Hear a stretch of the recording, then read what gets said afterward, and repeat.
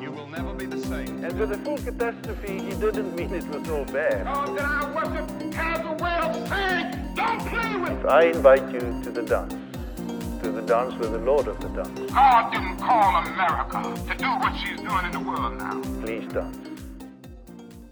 This song is more than just a song, it's a prayer.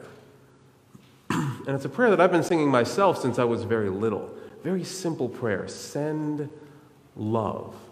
Send power. Send grace. Now, when I was younger and things were not going so well for me or for my family, I would, as young men often do, I would sneak away at night.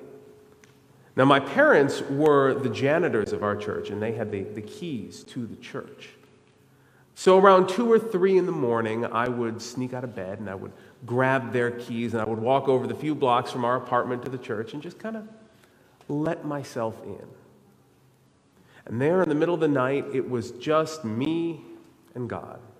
And I could sing the songs and pray the prayers that I was far too self-conscious and afraid to pray in public during the day. I was safe in the house of the Lord.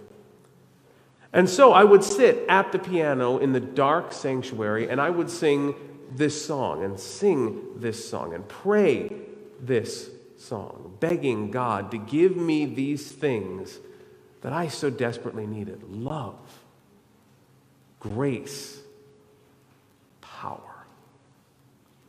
I'd spend hours sometimes going over my prayers again and again and again in a million different ways until I was certain that God had heard me, that God knew that I needed the power, the love, and the grace to make things just go better tomorrow.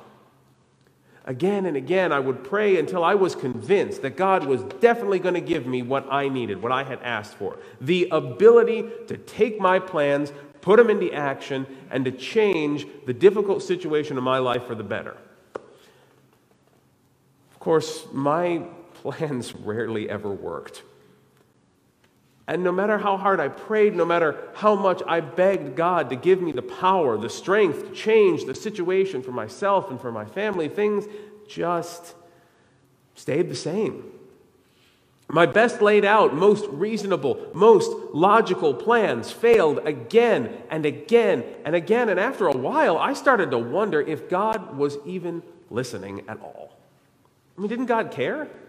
Wasn't God on my side? Why wouldn't God give me what it was that I needed to make transformation happen in my life?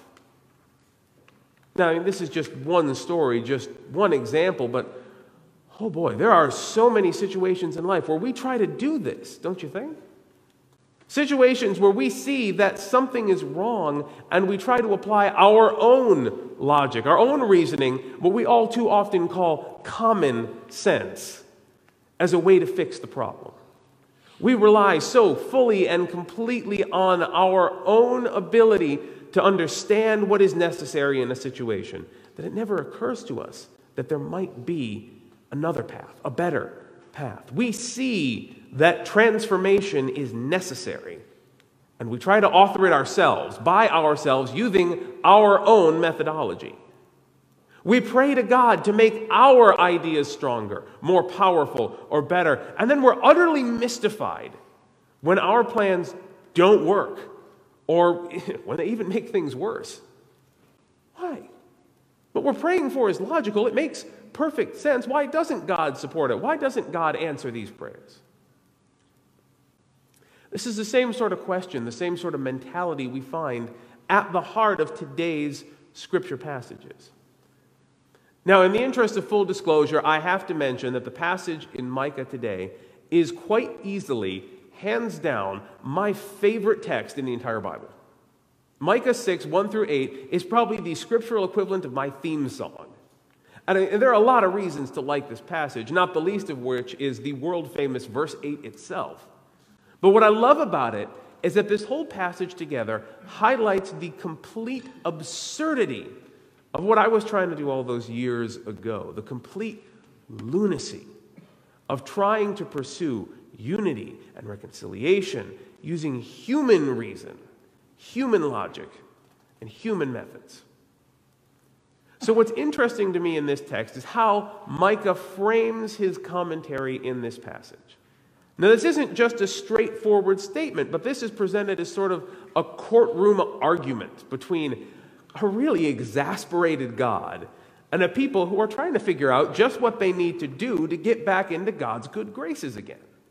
Verses 1 to 5 are basically God saying to the people, look at all the things I've done for you, and you're still not listening to me? Why are you like this? Why do you turn away from justice, act unkindly, and boast of your own wisdom? I just don't get it, people. And in verses 6 to 7, we get the people's response. We see human reason applied to this divided relationship between God and God's people. Well, the law says sacrifices, they say. And that's what we've been doing to make God happy. Isn't that enough? Okay, well, maybe we should make more sacrifices. You can see the logic here, right? I mean, if one sacrifice is good, then surely more sacrifices is better, right? I mean, it's a logical jump from one burnt offering makes God happy to depopulating an entire ecosystem will make God even happier. I mean, the math checks out, right? All right, well, when this doesn't make sense, Micah decides to take the logic a little bit farther. All right, if rams aren't going to do it, if rivers of oil aren't going to do it, then maybe God wants something even more valuable than that. Maybe God wants me to sacrifice my kid, someone so dear to my heart, flesh of my flesh, the fruit of my body for the sin of my soul. Is that what it's going to take?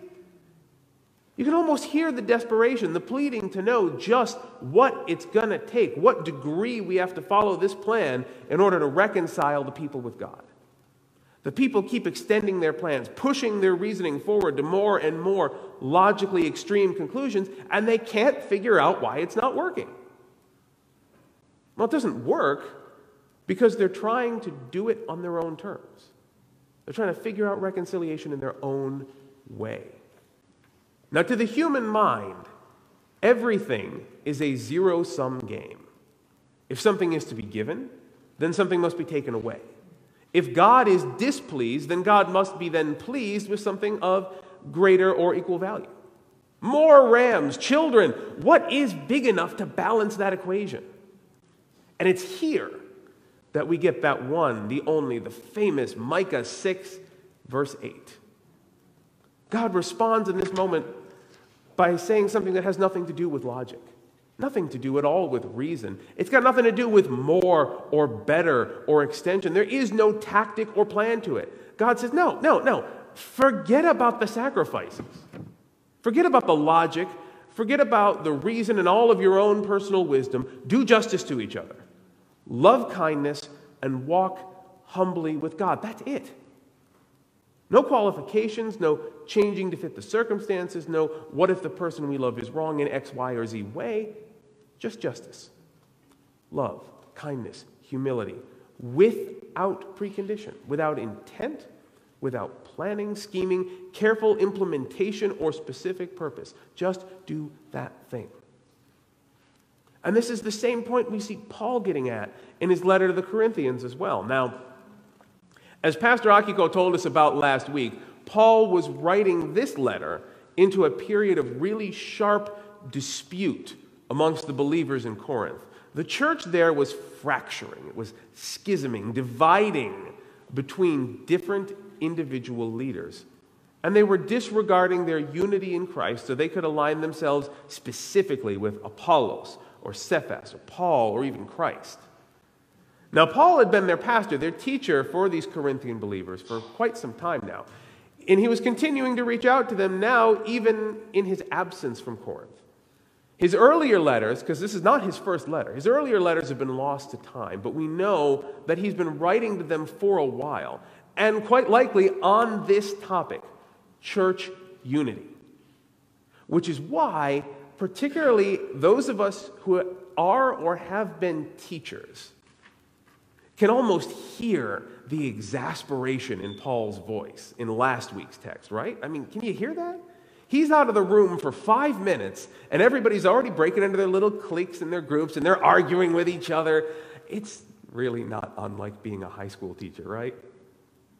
So when we get to these two passages, last week's text and today's text, it's important for us to understand this is being really what it is, an exasperated teacher telling his students how crazy it is for them to be fighting amongst themselves when they should be working together, unified. Of course, like the good teacher that he then spends the next part, which is today's passage from Corinthians, telling them how to go about doing that. And he highlights that same human problem that was expressed in Micah as well.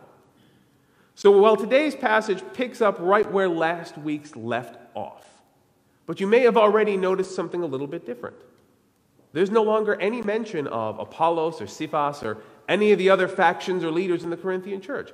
Mentioned them in a couple sentences last week, and now they're gone. Now he's suddenly talking about Jewish and Gentile or Greek believers instead. What? Well, in making this switch, he has identified, and I think quite correctly, that at the heart of all of this division, it really has nothing to do with the teachers that everyone is trying to follow. What's at the heart of these divisions are the backgrounds of the believers themselves and the way that they were trying to logically, rationally, humanly understand who God is.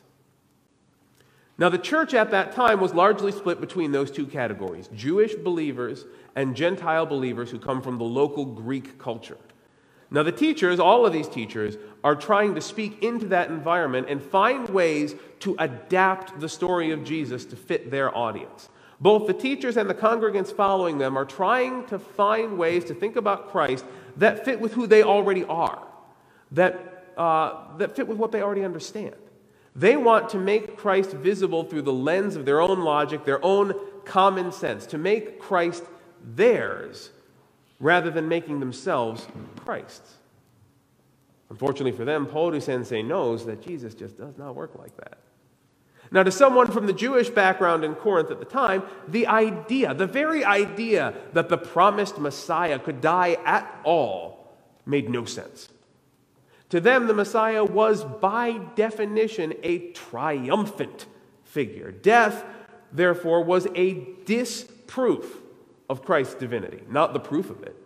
Cephas, for example, may have been teaching from this exact point of view, trying to make Jesus fit this understanding of who and what the Messiah is supposed to be. Now, of course, we can't say for sure, but there were a lot of teachers in the early church around this time saying things that made it look like, well, Jesus didn't really die, or he was only just mostly dead. And they didn't teach these things because they wanted to be divisive. They did it because they wanted Jesus to make sense on their terms, according to their own rules. They wanted to make the Savior fit the story. And of course, this isn't to say that the Greek side of things was any better. The Greeks, they thought that if God was truly perfect, God would never choose to become something as imperfect as a human. It would be completely illogical and make no sense for a perfectly good God to do something like that. To the Greek teachers at the time, Jesus becoming human was a contradiction. So many Greek teachers and believers thought that, probably as Apollos may have taught as well, that Jesus was something other than God, maybe something made by God, but important certainly, but not God. And by making Jesus not God, then they're finding a way to make it make sense to them. They make the Savior fit the story. But the Savior doesn't fit our stories. A human Messiah, the Son of God, who suffered and died for us and who calls us to follow his example of unity and love in the world, it makes no sense. We can't reason our way to unity under that banner. It defies logic. It defies reason. There's no way to make the mind accept something so clearly illogical. The mind just won't do it.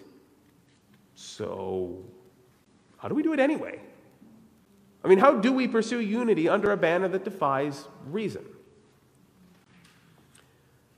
So this is going to sound weird, but a number of years ago, I found myself watching that weird, oddly interesting Tom Cruise movie called The Last Samurai. Anybody here ever seen that one? Yeah.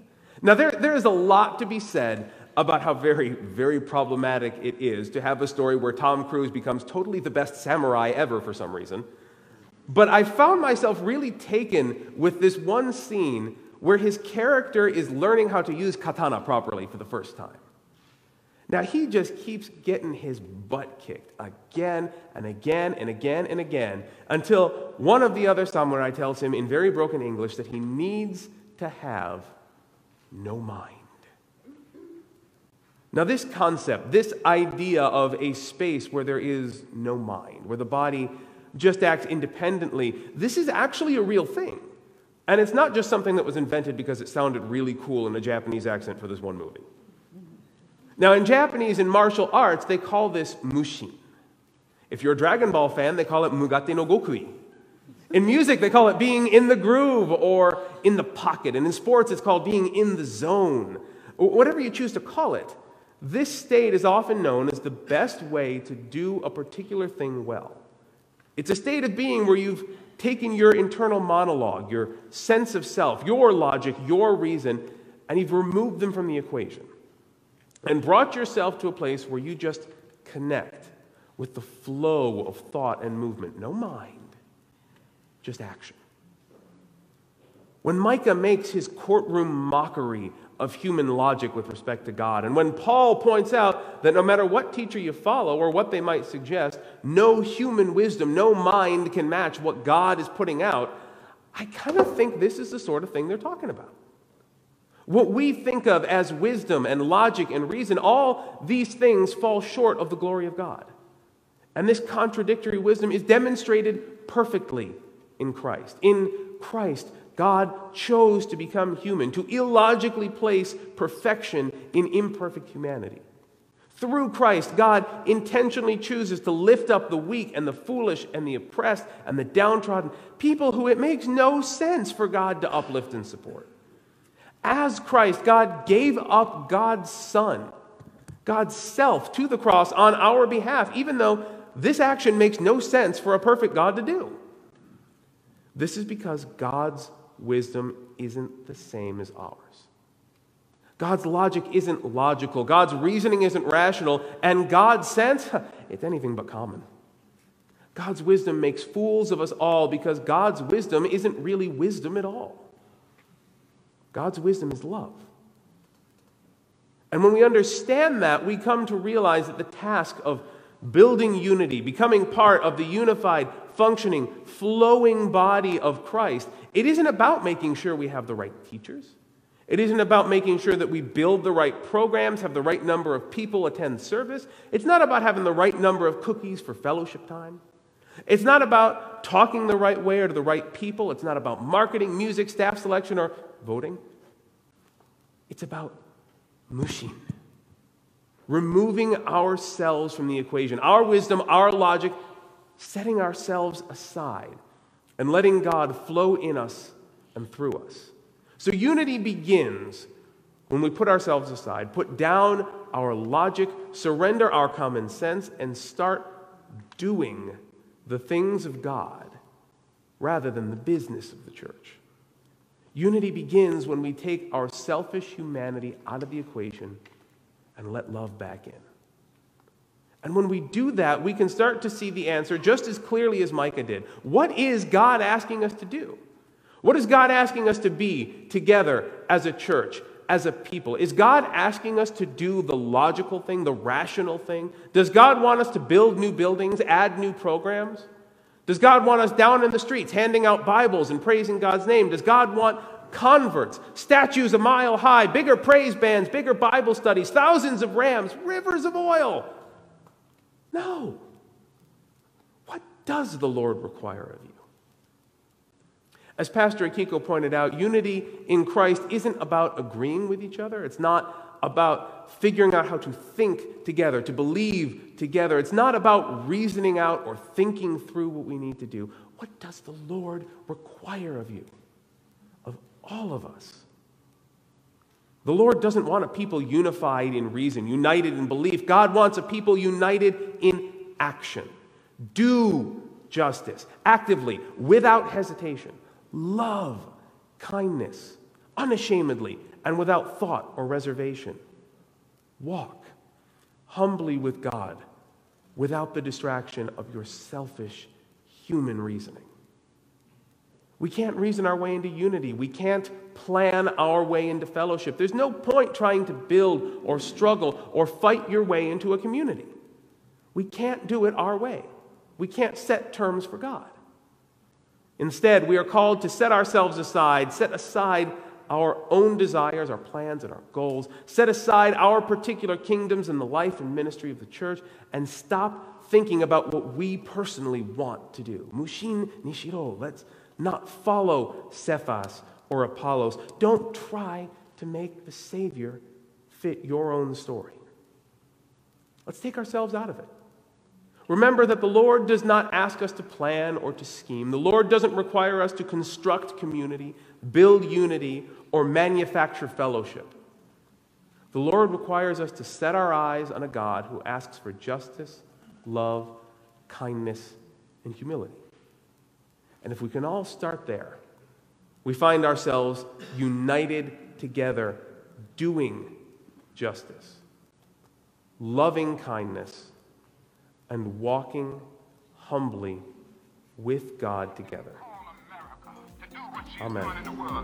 Please don't.